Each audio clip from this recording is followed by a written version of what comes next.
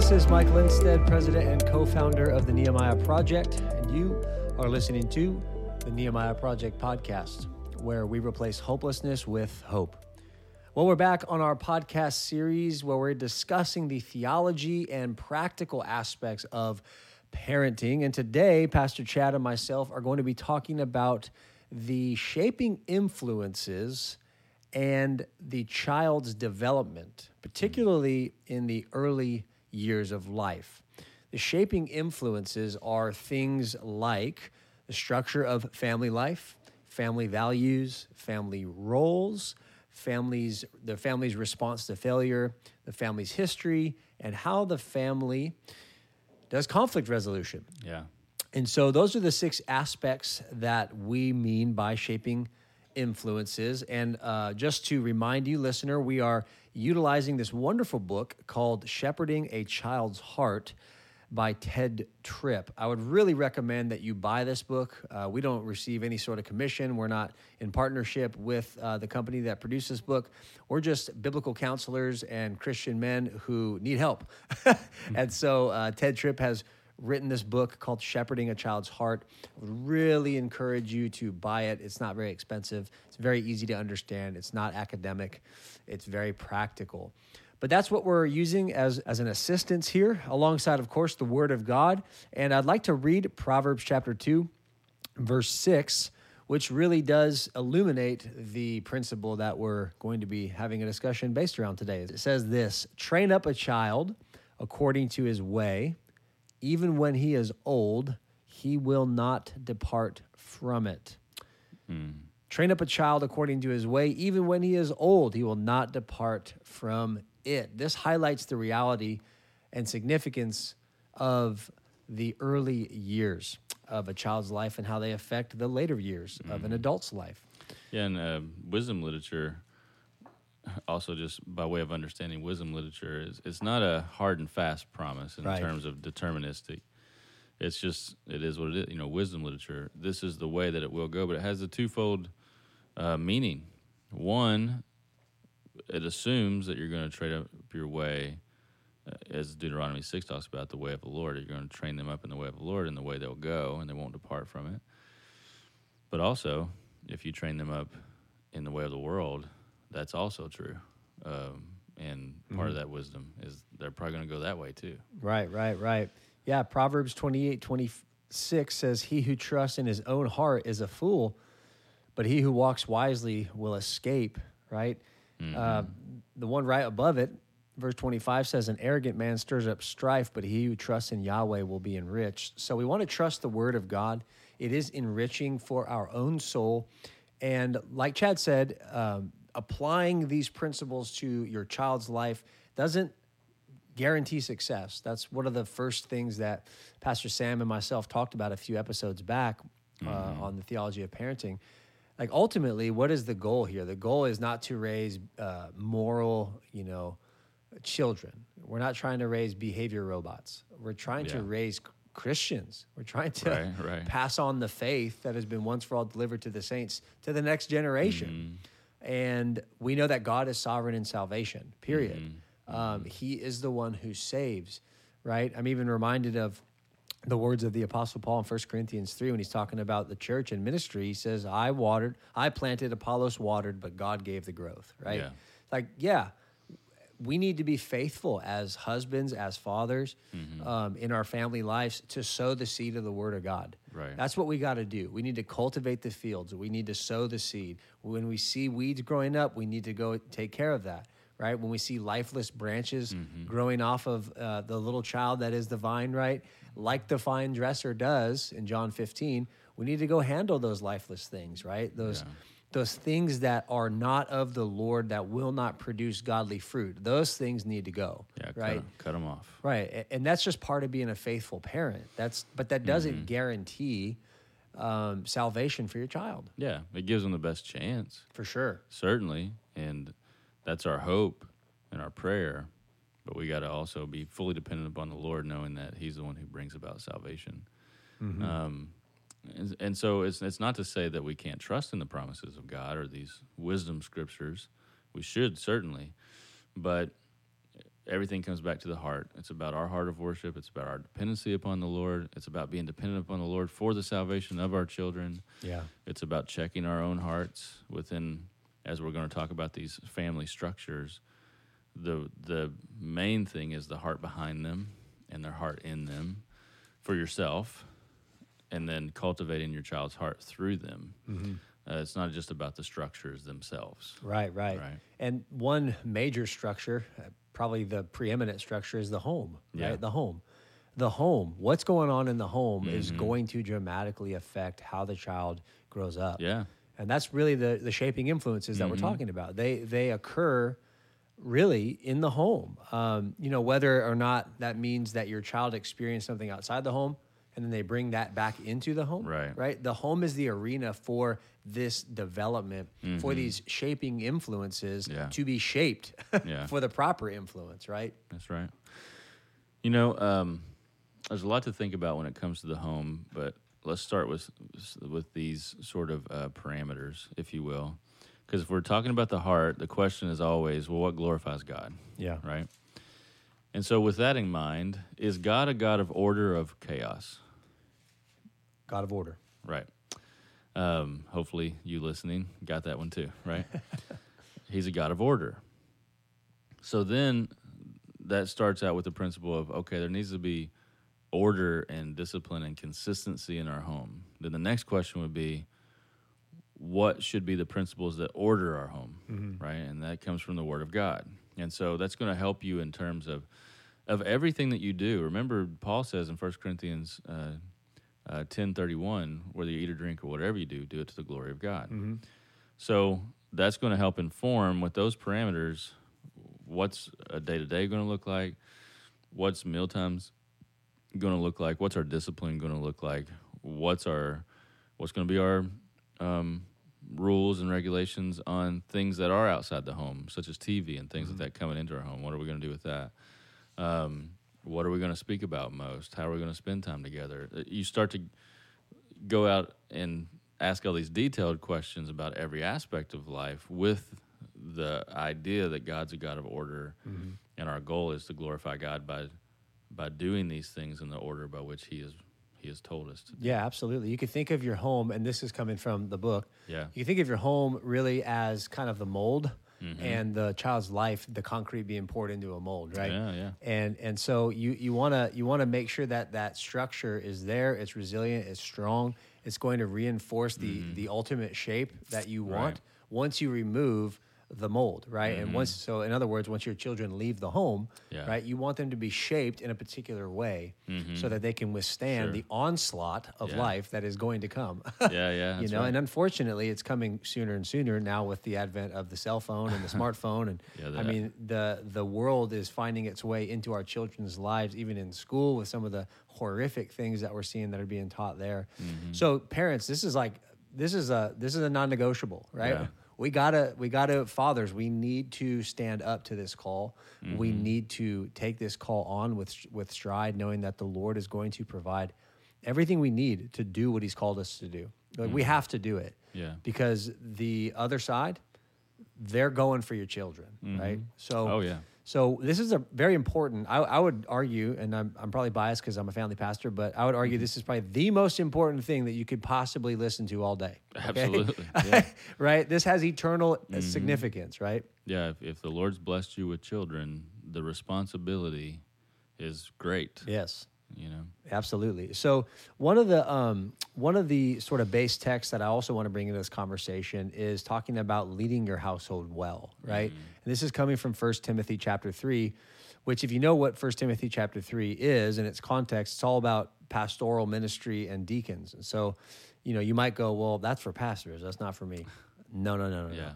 This is for all Christians, right? Yeah. Pastors just need to model what the Christian life is supposed to be because someone has to model it, right? Yeah, if we don't meet these standards of character, we don't get to do the office of elder. Right. So here it is, 1 Timothy chapter 3. Let's see. I'll start at verse 2. An overseer then must be above reproach, the husband of one wife, temperate, sensible, respectable, hospitable, able to teach, not addicted to wine or pugnacious, that means, or someone who likes to fight or likes conflict, but considerate, peaceable, and free from the love of money. And here's the part I wanted to get to. Leading his own household well, having his children in submission with all dignity. That's a critical element there. Yeah. But if a man does not know how to lead his own household, how will he take care of the church of God? Now, that word lead is kind of the critical verb there. And what it means literally is to stand before. But it's referring to a preset, well-established pattern of character, which provides the needed model to direct others, right? So, Dad, you need to model what the Christian life is supposed to be, or else you're going to be in violation eventually of the commandments that we've talked about before, Ephesians 6:4, in Colossians chapter 3, where Paul says, fathers, do not exasperate your children. Do not irritate them, is another way you could translate it. And we talked about that. How is that going to happen? Right. It's going to happen like this. When you put forward a standard of behavior that you yourself don't model, that's going to irritate your children. It's probably going to irritate your wife as well. Yeah. It's going to irritate everybody, right? Because remember, we use the politician example. When politicians tell you, you must do, like we saw in COVID, you got to wear a mask, but then we saw some in my home state of California not wearing masks, people got upset, right? Yeah, rightfully so. It's the same thing in the home, right? So, yes, this is a command for people considering the office of pastor, but, like Jonathan Edwards said, every home has its own pastor, and that's the father. Yeah, that's a good point. It is important for you to understand, fathers, if you're married with children and you're a Christian, you are the shepherd of your home. That's right. You are a church within a church. And our role as pastors and elders is to equip you, to shepherd you, to be able to shepherd your home. But Mike and I, if you're in our church, for instance, we're not going to be held accountable to the Lord by how you led your home. Right. You are. And our job is to help equip you do that. So I think it's a very good point, Mike. Yeah, and that's why we're doing this podcast, so we can reach more of you and help more of you. So getting back now to the shaping influences. So we talked about the mold, which is the home, right? We talked about the man who should be leading in that home. Now, let's just make a brief sort of aside right here. We do realize that not every family is a traditional nuclear family, right? Absolutely, we do realize that the unfortunate reality of sin has torn some families apart. Right. So, and those are complex issues and that's where the church is there to help with that, assisting in those types of families. That's right. So what we're going to do is provide just the traditional structure here. We're going to talk about the traditional family, and then we'll circle back, and maybe, Chad, you can speak to some of the single mom, single dad sort of situations that we have. But we need to just put the standard out there first, and then we can talk about some of the realities, which is experiential preaching. Like you preach the standard, and then you go, here it is. Now let's see how we can attain it and get to it. And then here's the caveats. Right. Here's the caveats. Here's how we deal with it. So the shaping influences, like I said, there's 6 of them mentioned in this book, and we'll start with the structure of the family. But before I get there, let me mention this, that basically the person your child is going to become is the product of 2 things. This is a quote from the book. It says this: the first is your child's life experience. The second is how your child will react to that experience or interact with that experience, right? Yeah, there's a book called The Dynamic Heart that I think we talked about here before, Dr. Pierre. And he talks about when it comes to identity, we have our constructed identity and then our God-given identity. We all have a constructed identity, which comes from what you're talking about, where we grew up, how our parents did things, what we experienced in life. Those things shape an idea or identity about who we are and what the world is. The goal with discipleship is to align our constructed with our given identity. Here's what God says about your life and experience and who you are, and reconciling those 2 things together and walking in step with God's given identity. So what you're talking about here from the book, Mike, is very important, and understanding that when your child is small, especially, and maybe not a believer yet, you're shaping their constructed identity that you're hoping says the same thing as the Scriptures, so that gives them the best chance to be saved and align with those things. Yeah, so going back now to the structure of your family life, some of the factors to consider that the book brings out are really important to understand. And he asks just a bunch of questions here because it really is what happened to the parents in their early childhood is going to affect how the family life is structured. Yeah. So here's some questions that he asks. He says, how many parents is the child exposed to? Right? So you got single mom, single dad situation, or you got, traditional family. Are both parents alive and functioning in the home? Are the parenting roles structured, right? So does mom do a particular thing? Does dad do a particular thing? Or is there a lot of bleed over and crossover, right? Are there other children, or is family life organized around only one child? What is the birth order of the children? What are the relationships between the children? How close or distant are they in terms of age, ability, interest, or personality? All of these things, he's got more questions, but all these things are factors that we need to consider. And he brings out this example of the couple who he calls Sally and her husband. Yeah. They had some problems, and they came in for counseling. And the reason why they had some problems is because Sally grew up as an only child. And she was having trouble accepting the fact that her husband didn't orient his entire life around her and her needs, right? Like, she didn't get all the focus, but that's what she was used to. Yeah. And she grew up, right? Yeah. So that bled into the structure of their family life, where she felt like she needs more attention. She's not getting it. And so that experience in her early life profoundly affected her own family life. And, you can think about how if they had children, he doesn't mention if they do or not, how that child's going to watch mom and dad argue, fight, right? And that's going to shape the way the child is going to view mom and dad, right? And important to that example is, okay, if that's going on, we don't condemn Sally. What we should say as a husband, we say, okay, what does the word say about how the attention and where you should be seeking and all that? Because you want to, hopefully, if you're, this is for those listening that you're in the process of getting married or thinking about getting married. This is why discipleship, this is why your growth and your shaping matters so much before you have children. You need to be at a place to where you're growing in a healthy way in order to then be able to emulate what's in your own heart. Yeah. I think it's appropriate just to read Colossians 3:18 and 19 here on the subject of wives and husbands. It says this, wives, be subject to your husbands as is fitting in the Lord.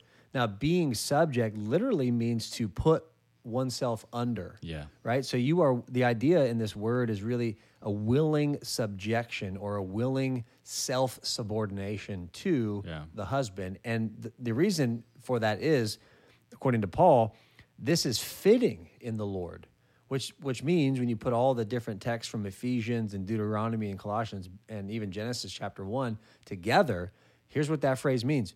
The Lord has created a particular order because he is a God of order. That's right. He's created roles, responsibilities, particular functions for the wife and for the husband. Right. Now, most people listening who have a lot of the culture in their head are going to go, oh, so the wife is supposed to wash all the dishes, clean all the clothes, and do it.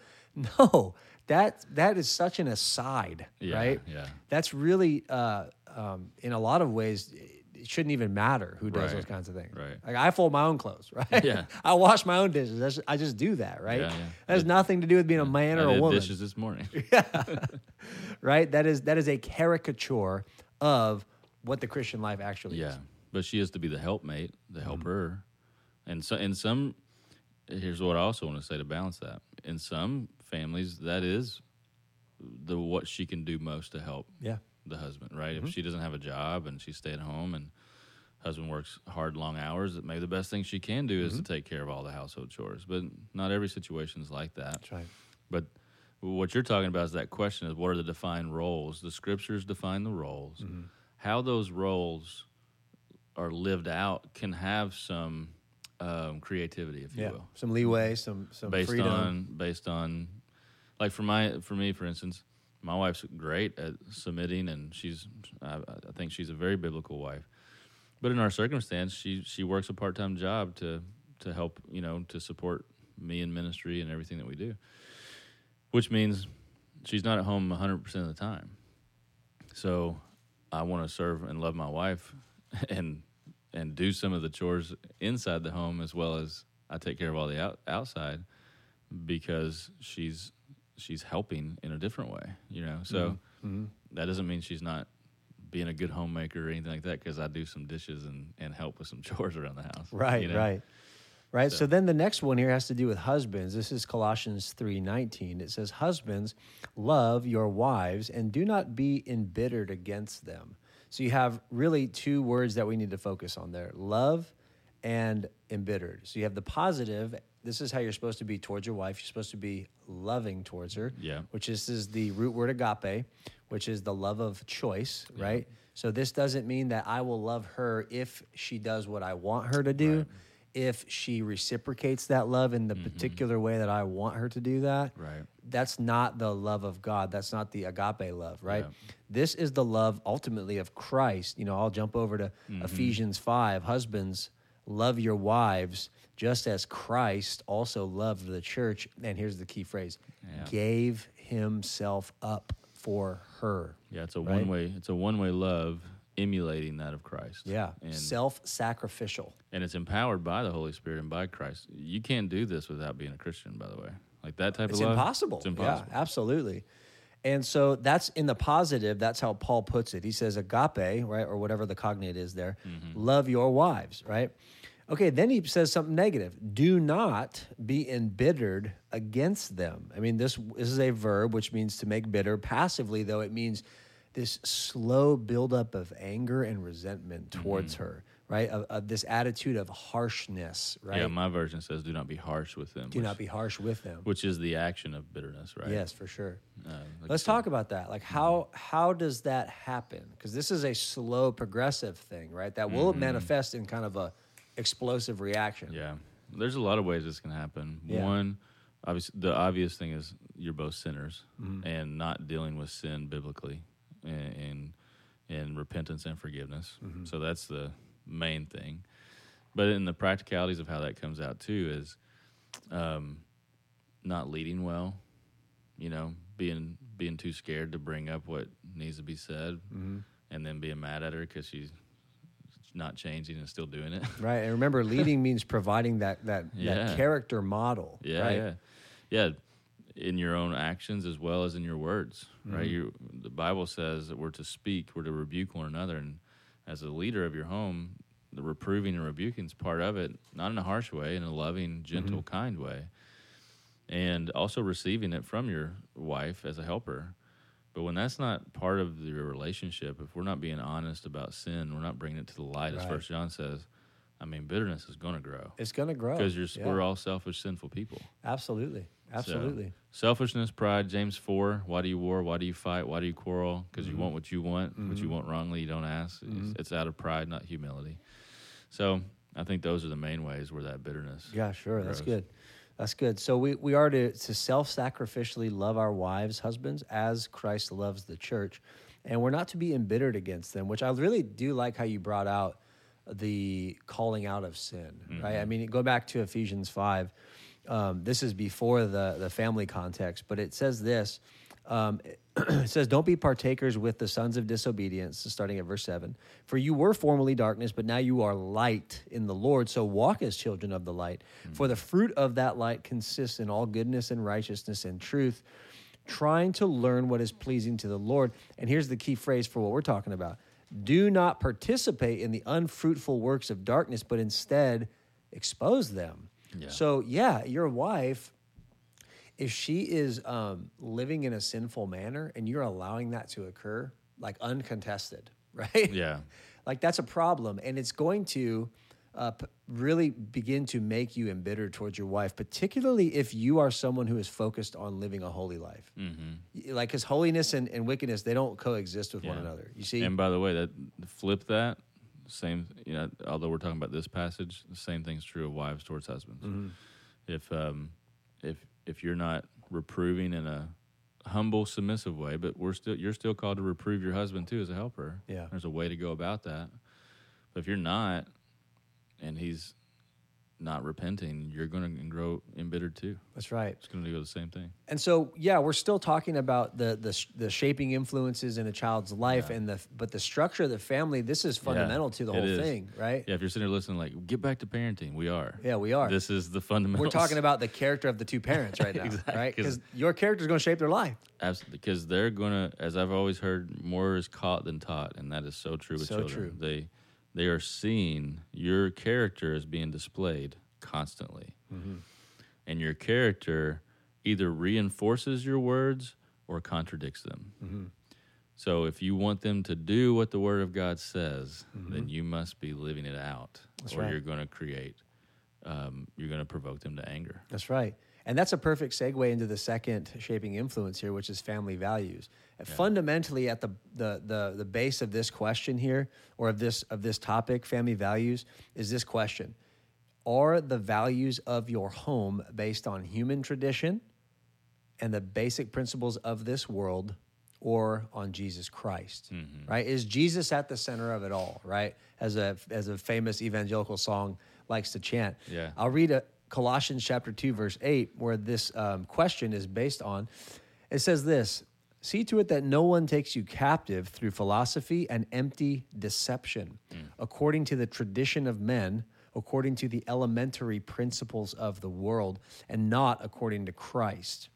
So at the end of the day, family values are going to go one of two ways. They're going to go the world's way, or they're going to go the Lord's way, right?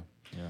And so, again, going back to the heart of the parent, going back to the character of the mom and the dad, that character is going to be what puts forth these values, right? If you love the world, if you're selfish, if you want what you want and you want it now, that's going to promote a certain set of values in the home. Yep. And that's going to bleed into your children. So don't be surprised when they start to act just like you're acting. Yeah. Right? That's right. Because they already have their own sin nature. They're going to act sinfully. But if you reinforce that with your own sin, I mean, what do you expect? And going back to that principle, don't exacerbate your children. If you try to tell them not to, while you do, there's your hypocrisy. That's right. That old saying, which is talking about that worldly influence and foolishness. Do as I say, not as I do.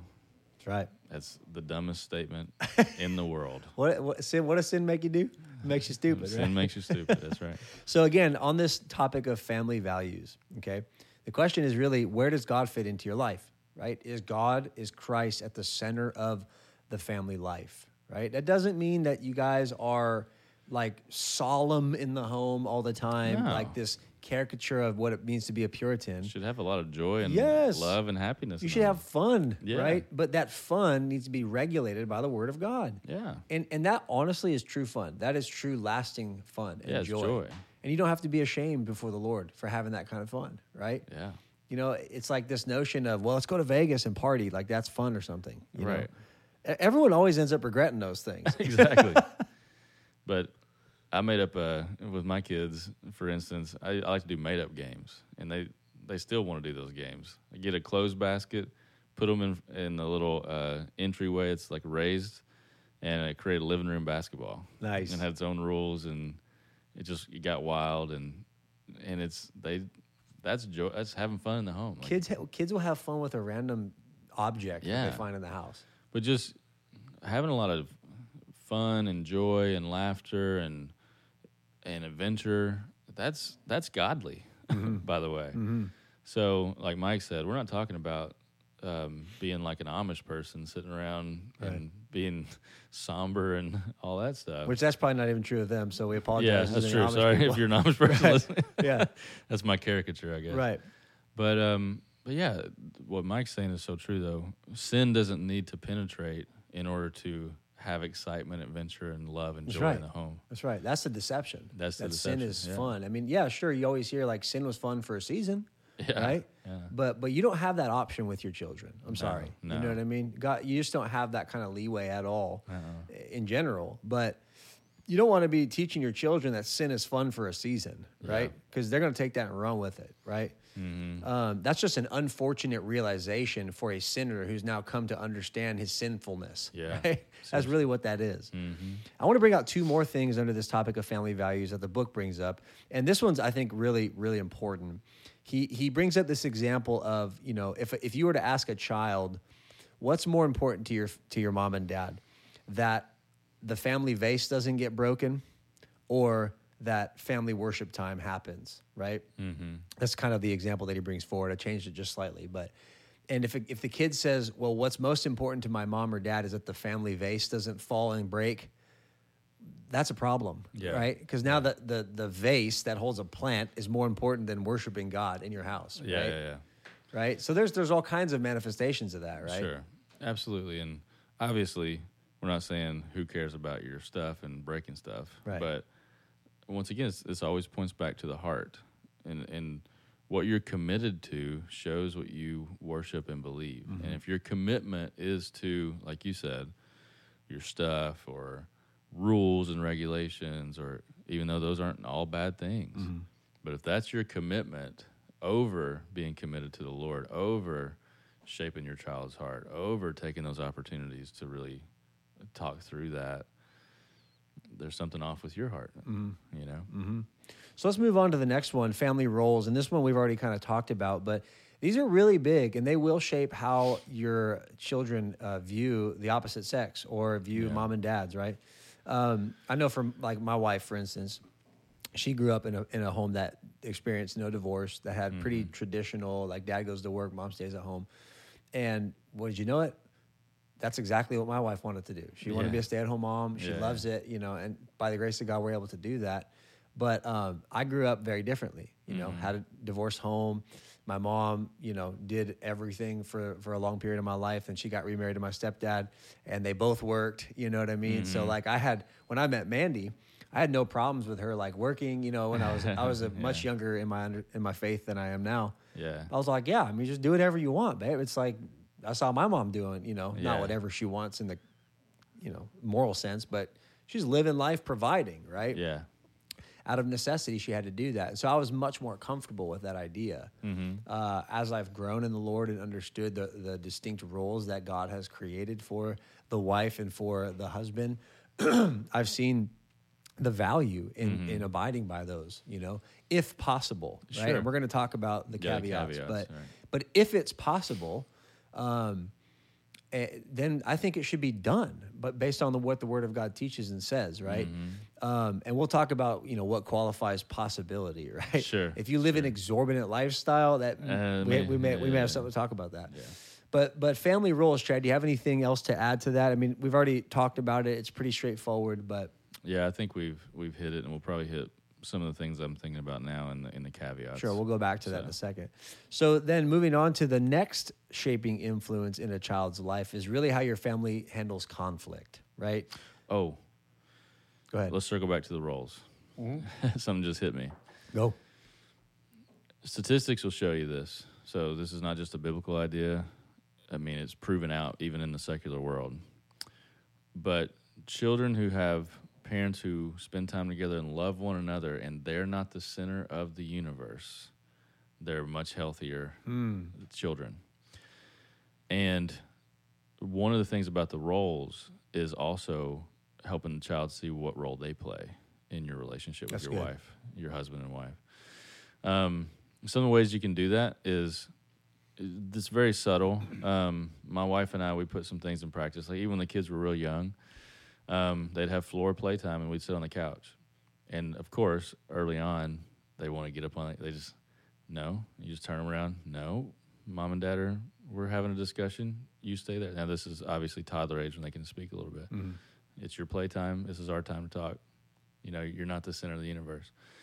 And we do that now. After dinner, we dismiss our kids, and we take 20 minutes to check in and just talk with us, go on dates without them and all these kind of things. We even share what we've done on our date, and they'll be like, "Oh, we want to do that." It's like, well, we might, but this is for mom and dad. Mm-hmm. And, wanting them to see that, hey, this relationship, the order, the hierarchy, the way God's designed it is important. Doesn't mean we don't love you and don't cherish you, but you're not the center of this home. Yeah. And that's really important for a kid, because when we come out of the womb, what's your flesh? You're prideful. You're the center of your own universe. That's all you know, right? And it's important to shape humility in your children to say, we love you. You are important, but you're not the center of the universe. Mm-hmm. We're not going to, even with sports, for instance, like my son, he's like, I want to play fall baseball. I said, well, you wanted to play summer basketball. We have certain criteria, like we're not running you everywhere all the time. Yeah. That's your choice you want to make. If you want to play baseball in the spring, we'll talk about that. No problem. Your sister's doing this right now. Mm-hmm. So we're going to wait. That's good. Just because you want to do it doesn't mean we have to do it. We're going to run and do it. Yeah. Yeah. Just things like that. You're bringing up the idea of boundaries, and that's really what that is. And of course they don't always like that, but if you teach through that, you'll shape in your children the reality that, hey, life's not just about me. Right. And that's good. And it's very healthy. And so when you talked about the order, that just that's perfect. Popped into mind. And that thought, life is not about me, is at the heart of what it means to be a Christian. Yeah, life's about the Lord, glorifying God. Yeah, that's right. Jesus says, if anyone wants to come after me, Luke 9:23, you must deny yourself. And it's also serving, preferring the other. I share it. Mom and Dad we're not made of money. We have a budget. Right. Can't pay for everything you guys want to do all the time. We want to give you good gifts. Yeah. Right now, your sister waited patiently while you played basketball in the summer. She wants to do this gymnastics things in the fall. Yeah. So we're going to support her in that now. That's so good. That kind of idea. That's so good. Yeah, I love that. Just kind of bullet pointing what you just said. Children have roles in the family. Yeah. You should teach them what those roles are, even including them in household chores. Absolutely. My little girl, Lexi, she's a natural helper. She wants to help. So I was doing some French strains over the weekend, right? Yeah. Hard labor. Yeah. And Lexi's out there with a little mini shovel, and she's helping Daddy. And she was actually helping me. When you got to dig trenches, it helps when you have a little 2 foot, tall human being. Get down in the trench.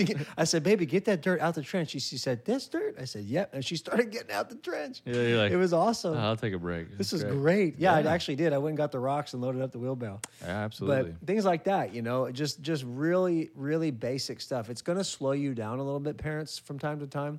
But man, talk about investing for the future. Yeah, it pays dividends in their hearts. Oh, yeah. It also pays dividends in your life, because my children are older than Lexi now, and they're old enough to do actual chores on their own. So they have cleaning up their room. They clean their own bathroom. Mm-hmm. They did dishes last night after dinner. Like, it's getting to the place where it's like, this is actually helpful. Right. Now, this is just an aside, but what about allowance, paying allowance? That's a great question. I've had that question before. I'm not against that, but here's what we do in our home. You can do it differently. Mm-hmm. We have certain chores we do because it's your responsibility, and we live here, and you take care of your life. So you're not getting paid to clean up your room. Right. You're not getting paid to do dishes. You're not getting paid for any of that. But I have extra work that would be helpful to me, that if they'll take that on, I will pay them for it. Yeah, that's good. Now, the way I leave that is it's on the list. You can choose to take the job or not, but here's what's going to happen. You're also not going to get paid. Yeah. And when you say, I want this thing, and I said, well, that's something you have to save up for and do, and you're not doing any work, well, guess what you don't get? That's right. The thing that you say you want. That's great. Because that's what happens in real life. That's right. Yeah, and you're doing a great job of preparing them for the real world. And the cool thing is now, like Juliana, I'm wearing a bracelet she gave me for my birthday. I was wondering what that was. But she's been making these and selling them to ladies at the gym. And little entrepreneur. And Marie's she has a ledger and all this stuff. Little entrepreneur. Yeah, Hudson's been asking Tyler if next summer he can come work at Eagle AC. All these things like. Tyler's like, wow. And he's like, yeah, bring it on. That's you can come great. clean up the office, all this stuff. I love that. So, what it's done is it's showed my children that hey, God's created us for work, and it's a good thing to do work, and there's a value to stewardship and money. If you have nothing to steward, then you can't do anything. Yeah, right. And so it's been good in preparing them in those ways. And so that's how we do it. And we've taught them how to do a budget and how to think about giving out of that, how to think about saving and spending. And because that's, we're preparing them. I'm thinking, when you're 18, I don't want you to live here anymore. Right. Well, and going I back want to you to be able to go out and actually make a life. Yeah, and that's good, by the way. It's not good for parents it doesn't to allow mean I children don't to live at home for the 30, I want them 40 to years visit. old. I want them to visit all the time. Yeah. I want them to visit. Yeah. Right. I don't want go them to out and live live here- life, live man. here Go anymore. affect the world for the glory of God. for sure. And it goes back to the scripture we read at the beginning, train up a child in the way Absolutely. when he's younger, and he won't depart from it when he's old. But that goes back to this idea of order and everything we're talking about. This whole idea of extended adolescence, and these parents are just like, oh, my kid, he's just living at home. Like, you created that. Yeah. You set up this structure to where they believe that they don't have to go do anything. And you're enabling that. And now you're stuck. They're 30 years old living in your basement like, I don't know what I'm going to do. Well, you're kind of reaping the reward. You reap what you sow. Absolutely. Yeah. You reap what you sow. Yeah. Right? You reap what you sow. And so we want to encourage you to not reap or to not sow what the world calls acceptable. Yeah. Right? Your children need to learn responsibility. That's loving to them. It's very loving. So loving to them. It's not loving to have your son or daughter live with you for their entire life. No. That's not loving No. at all. They're not going to get married. They're not going to enjoy all the benefits of marriage. They're likely not going to have children. Yeah. Like, it does something particularly to men. Also, right? God created work in the garden before sin. Well, because like some parents go, well, hey, if you're working, right, and you're going to school and you're paying the bills around here, you can stay here, right? And it's Yeah. like, okay, like once they're done with school, if that's still the case, Right. come on, they can't be your roommate. Now we're going back to caveats, right? There's nothing wrong with what you just said. Right. But do I have a limit to that? Do I have Right. Is there a goal with this? Like, if my son's in college, for instance, and living in a dorm, will I let him still have his room there and come home on the weekends if he's working hard Right. and all? Yes, of course I would. But there's a limit to that too, Right. right? College is over. Right. I prefer that he had his own apartment and all that kind of stuff. But there's caveats. But ultimately, what are you working towards? That they would be their own man, their own woman with their own family someday. And I think it's appropriate to bring this up too, since we're still here on family roles. We're going to get to family conflict resolution in just a second. Yeah. But it's appropriate to acknowledge that there's no category for adolescence in the Bible. Yeah. There's no category for adolescence in the Bible. Actually, in the Old Testament, Jewish boys were considered accountable to God under the law of God at age 12. That's a bar mitzvah. Yeah. Right? Bar, son of, mitzvah, law, right? Yeah. And so they were considered sons of the law at 12 years old, which is like, in some ways is akin to how the legal system in America today recognizes children as adults at age 18, right? You are accountable to the law now, just Right. like all other adults are. Exactly. Right? So it's the same, it's a very similar idea, but it's greater than just law. You're accountable to God, right? According to his law. So, on this topic of family roles, we need to start investing in our children early as to what their role is in the family. Absolutely. And Chad has provided a great model, not the model, but a great model nonetheless. Yeah, it's just some principles. Yeah, and they're good principles. You can mix and match differently. You don't That's have to do right. exactly what that I'm talking about. But let's just play this model out. Okay, you're teaching your children, Chad, how to take care of the home and not expect any reward for it. You're teaching your children how to provide an income for themselves to then go out and use that money to get something that they want. Right, and how to manage that. And how to manage that money, which schools don't even teach that. Yeah, which is wild to me. By Which the way. is, that's a whole nother podcast. Yeah. But you play those activities and those things out. What you end up with, very likely, is a human being who, when they're old enough, will be able to go live life on their own. Yeah, I think Is that a bad? My point in bringing that up is Yeah. that are we going to consider that bad? Or are we going to course consider not. that good? Of course, that's awesome. That's a good thing, right? If you love your child, that's what you want for them, right? That's right. But there's two things happening within that. One, you're teaching them why and how to be, you're teaching them why to be responsible, right? Teach them to the heart, and you're equipping them with how to live that out. So when they become an adult, they know why and how. so often, I do a lot of counseling with adult parents who have adult children who are still, that they can't live for themselves. And they'll ask all these questions, and there's an expectation that they just now know how to be an adult, but you've never taught them to be an adult. Right. You just hoped by osmosis and by just the way of the world, they'll just figure it out, right? Right. Well, that doesn't work often. Right. Some people do figure it out despite lack of parenting, but there's a lot of people that never figure it out. Well, and it's not. I think what I'm hearing is that adulthood is not a biological. It's not a biological reality, right? Age doesn't mean you're an adult. Age does not translate into adulthood in the moral sense, in the just even the practical sense. Practical sense, yeah. Like by law, yes, you can be tried as an adult, considered an adult by our law. Mm-hmm. But in the other aspects of like knowing how to manage your life, knowing how to be responsible, yeah, like that's a taught thing. Mm-hmm. There's skills involved in that. Absolutely. And so going back to the family roles and tying this one up, fathers, you have a role. Mothers, you have a role. And children have a role. That's right. And so it's our responsibility to shape that in the home. Mm-hmm. Remember, the home is that structure, and their lives and the shaping influences going into their lives are really that the concrete is being poured into that home. That's right. So let's move on then to family conflict resolution, right? How do the members of the family solve problems, right? Does the family know how to talk about its problems? Yeah. Do family members resolve things, or do they simply just walk away from one another? Are problems solved by biblical principle or just by sheer exertion of power? Mm-hmm. Do the members of the family use nonverbal signals to resolve conflicts, right? Yeah. These are all things that the book brings out. Mm-hmm. And here's the example the book puts forward. Sammy would get mad and run from the kindergarten class whenever he did not like what was going on. The teacher called his parents in for a conference, and Sammy's dad got frustrated with the conference and abruptly left the room. The teacher, therefore, gained a better understanding of why Sammy behaved this way, right? Yeah. So Sammy's seeing dad, every time he gets in an argument with mom, just leave the room, right? Or Sammy's watching mom, every time that she gets in an argument with dad, clam up and not talk to dad for like 3 days, right? Mm-hmm.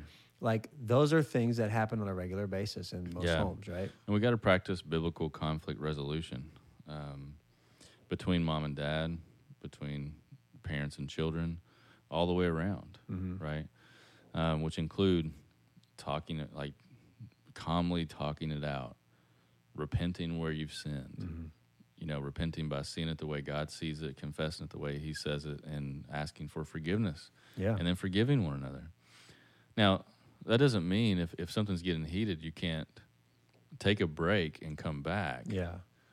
But to sweep it under the rug or just to run away from conflict is sinful and setting a terrible example for your children. Absolutely. And so, let's talk about some practical things. It's getting heated. We're about to start yelling at each other. Oh, yeah. Take a deep breath.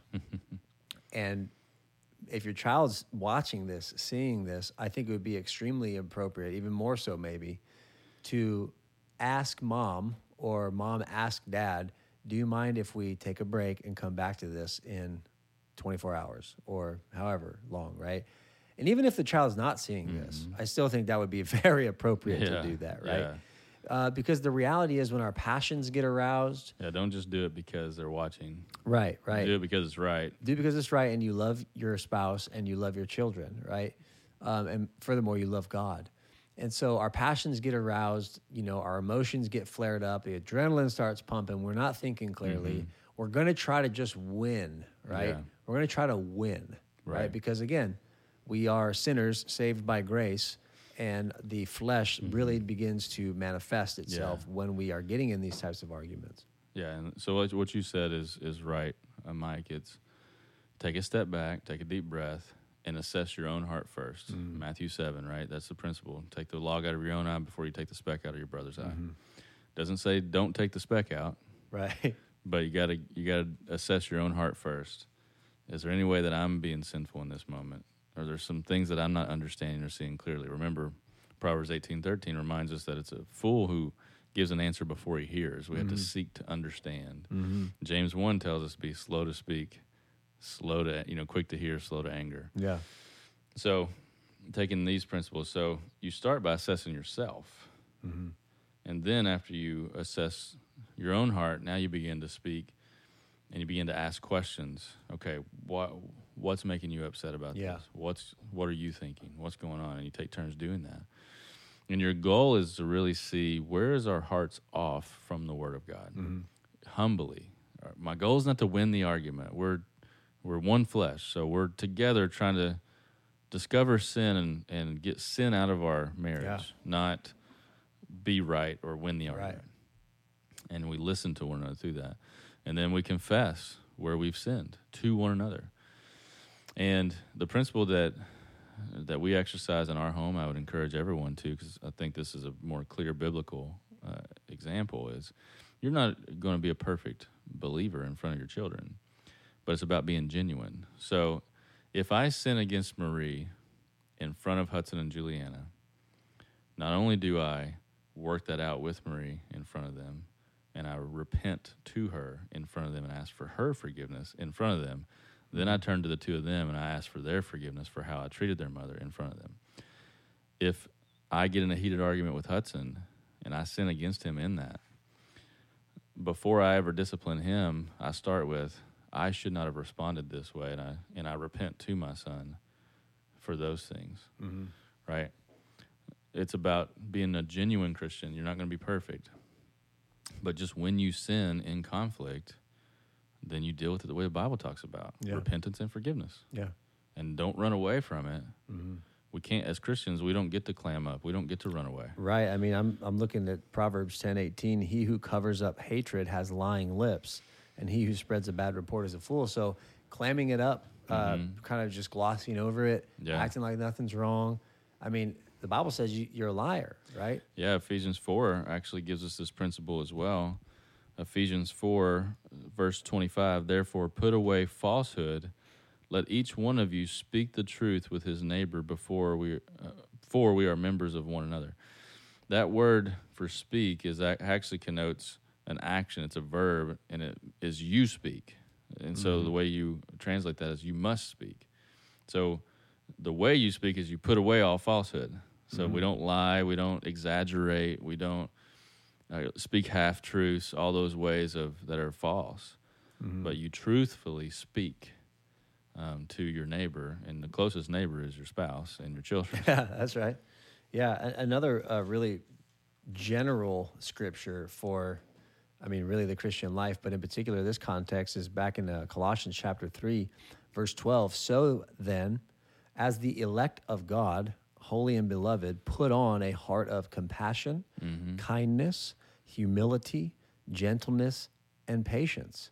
Verse 13 says, bearing with one another and graciously forgiving each other, whoever has a complaint against anyone, just as the Lord graciously forgave you, so also you should forgive one another. Yeah. That's it right there. Compassion, humility, kindness, gentleness, and patience. You bring those 5 elements in particular into your marriage, into conflict resolution, you're going to produce a compassionate, kind, humble, gentle, and patient environment in the home. Right. And that's going to shape the life of the child. Absolutely. Right? He's going to see, wow, my dad, although my dad can squat 405 pounds in a back squat and he can bench 400 pounds on a bench press, it's like he weighs 100 pounds and can't do any of that when he speaks to my mom because he's kind, he's gentle, right? He doesn't use that aggression and that physical force that it takes to do those kind of things, right? He's like a humble giant, right? And by the way, which exudes real strength, right? You're always a giant in the eyes of your children, right? But my point in bringing that particular example up is like, usually what happens for us is we tend to go towards our fleshly natural strengths to win arguments, right? Yeah. So if I'm clever, I'm just going to make that person feel stupid. Yeah. Or if I'm really strong, I'm going to overpower them, right? Or whatever the case may be. But no, the Word of God speaks directly against that. Yeah. As God's chosen ones, holy and beloved, put on a heart of compassion, kindness, humility, gentleness, and patience, and forgive one another. Yeah.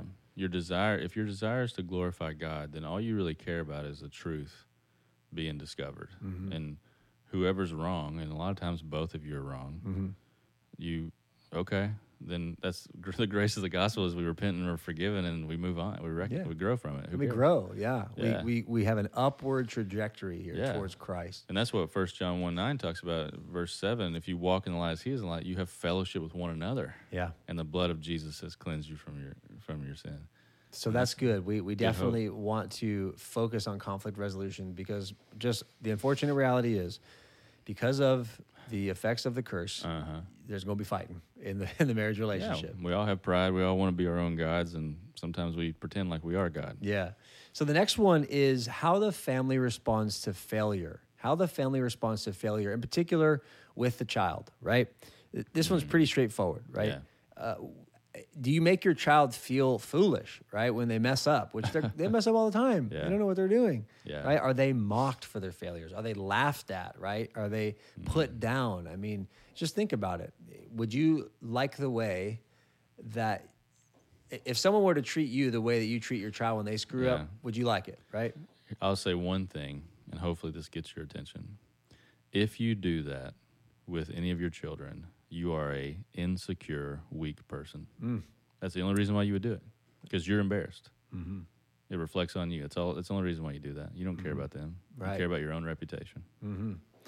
And that's going to shape the child, how they respond to failure in their own life, right? Yeah. They're going to start to believe that about themselves. Mm-hmm. Like my dad laughs at me when I screw up. Right. My mom says I'm an idiot when I give the wrong answer. Yeah. I'm an idiot. I'm a screw up. Right. Right. And they're going to embody that. Right. I mean, that's an attitude ripe for sin to come in and manifest itself and make a home in the heart. Right. Yeah. Drug addiction, alcohol addiction, sexual addiction, you name it. Addiction's coming. That's just right with creating someone that feels like that. That constructed identity, you're going to feel it full of shame and worthlessness. And they're going to look for ways to mask it. Right. Or like on the other side, on the side that the world would deem more successful looking, you might become a workaholic, right? You're going to be addicted to something to make up for what you perceive as a lack of value and dignity. That's right. Right? So we really need to focus on how do we handle failure? Do we encourage, right? Do we say good effort, right? Are we when someone does fail, are we still encouraging, right? Yeah. In the proper way, right? Sure. Like we don't want to get into the mode where everyone's a winner, everyone gets a trophy. It is right? okay to say that was wrong and here's why. But that's okay. We're going to learn. Yeah. We're going to get better. The point is you don't know. Yeah. I say this to my son all the time. Hey, buddy, you don't know because you're 10. And you don't know. And my job is to help you know. Yeah. And sometimes I'm dealing with the opposite side. Like he's way overly confident in what he thinks he knows. I have to help him see you actually don't know what you're talking about. Yeah.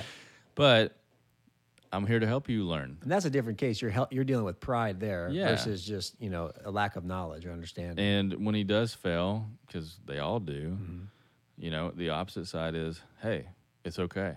What'd you learn? Here's all I care about. I say this to my children all the time, I say, especially to Hudson, like with sports or whatever. He has a bad game and he's all down. I'm like, here's all I care about. Did you try your best? Did you work hard? And are you going to learn from this? Because that's what life's about. Okay, yeah, you did take some terrible shots and you missed a bunch of them. Okay, so what do we learn from that? All right, let's talk about your form. Let's talk about what can we do. Let's practice in the driveway. Let's go. Hey, I'll help you. Let's do that. Like when you fail, get better. That's okay. Right. Because all I care about is his character and preparing him for life. When you fail, get better. Yeah. And that's been some really fruitful times, with him. And we've certainly butted heads on those, and those are fruitful times of discipline for him, and those things Sure. too. But I mean, just imagine if your Heavenly Father mocked you every time you screwed up. I mean, God is constantly dealing with our failure. Right. You know what I mean? And yet, what does he do? He gives more grace, right? He gives grace to the humble, but he's opposed to the proud. And that's what we have to bring into this concept here is like, are you being a grace-filled parent, right? And I certainly lose my patience, and I certainly sin against him many times, and I exercise what I said earlier. I repent to him. Yeah. But there's so much joy. I'm thinking about just some recent examples with him when it clicks and when he starts to learn from it and actually put into practice what God's word says or whatever, and he's seeing it, and the humble confidence that starts to grow, and seeing him light up and Like we're like on the same page. There's so much joy in that. Mm-hmm. But that comes with a lot of effort and discipline and instruction, and that doesn't happen easily with any kid. Yeah. And so just encourage parents like, hey, sometimes you're going to have to say the same. You have to patiently work through the same things multiple times. Mm-hmm. And that's our role, but it's so worth it. The fruit of that is so worth it. Well, that's good. We're going to do a part 2 on this, but let's get to the last influence here, which is family history, right? And this is a quick one. Family members, they all have their own history that they bring into the family, right? There's marriages, there's divorces, there's social stability or instability, there's not enough money, there's an excess of money, there's good health, there's bad health, et cetera, et cetera. Yeah. And this does shape... it does shape the shaping influences, if you will, of a child's life, right? And the example that the book brings up is this woman that Mr. Ted Tripp was counseling, and he asked her a series of questions just to sort through the events of her childhood. The first question was, how many times did you move during your childhood? And she said, a lot. And he said, 5 or 10? And she said, oh, no, more than that. He said, not more than 20.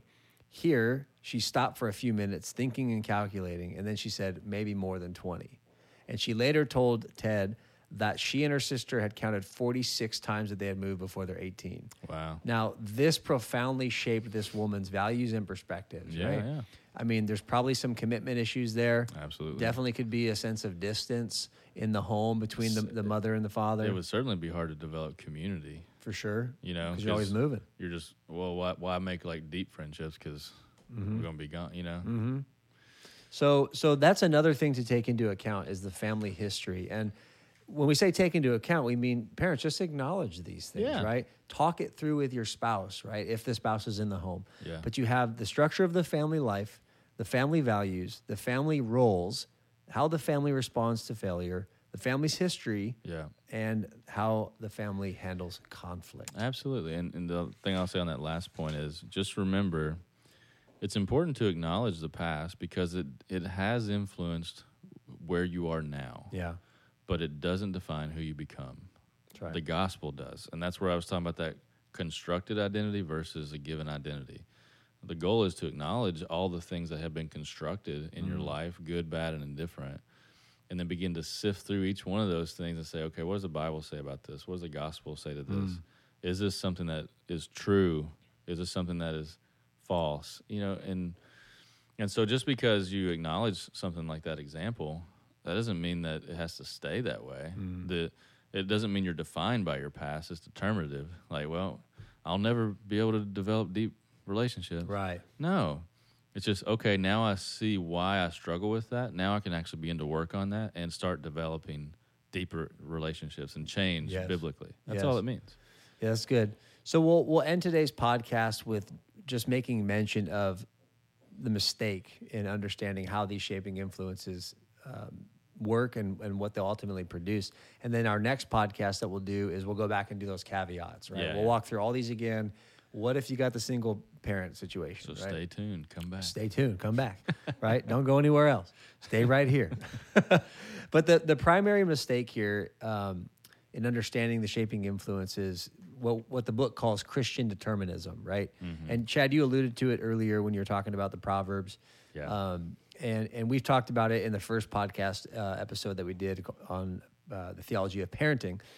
But many Christian parents adopt this attitude of Christian determinism, right? They figure that if they can just protect, shelter, provide, be positive enough, right? If they can do all of these things, then it's going to produce this pristine Christian child, right? Mm-hmm. Not the case, right? Not the case at all. And so what we want to do is just remind you of some of those general principles. Number one, God is sovereign in salvation, right? We need to plant the seed. We need to water the seed. We need to cultivate the field, but ultimately it's God that gives the growth, right? Yeah. Number two, your children are expected to obey the words that are coming out of your mouth, right? Back in Colossians chapter 3, verse 20, it says, children, obey your parents in all things, for this is pleasing to the Lord. That word obey literally means under hearing. it means to obey what is heard, right? So they are underneath your roof. They are underneath your authority. And when you speak, they are expected to obey that. They won't always obey that, however, right? Right? Yes, more than not, they probably right. won't. And that gets to the heart of why we can't fall into the trap of Christian determinism, because you're dealing with a sinner. It's two sinners speaking to one another, right? One might be saved by grace, the other one might not be, right? Yeah. But the reality is we're dealing with sin, and sin is combative, it's selfish, it's prideful, it's arrogant, it wants what it wants, it's irritable, it does not want to be told no, right? Yeah. That's not what it wants to hear. So you're going to have to deal with that as you focus on the shaping influences that you're providing within the structure of the home life. And ultimately, it's going to be your child's heart that determines how they will respond to your parenting, right? Mm-hmm. So we're talking about shepherding the heart of a child. We're essentially talking about biblical counseling, right? Yeah. Counseling your child with using the Word of God, with the promises of God. And he's going to evaluate you, this is the fourth general principle, based on your faithfulness to execute the Word of God in your home, right? He's not going to evaluate you based on the results. He's going to evaluate you based on your effort, your faithfulness, right? And so we want to remind you of that, and we want to warn you, don't fall into the trap of Christian determinism, right? Be faithful, trust God. That's it. All right, well, we thank y'all for listening to another episode of the Nehemiah Project podcast, and we'll talk to you soon. Bye. Thanks for listening to the Nehemiah Project podcast. For more resources about addiction recovery, suicide prevention, and overcoming other life-controlling issues, you can follow us on Facebook and Instagram, and visit our website, pt.1.org. If you or someone you love is struggling, don't hesitate to reach out to us by calling 985-205-3022.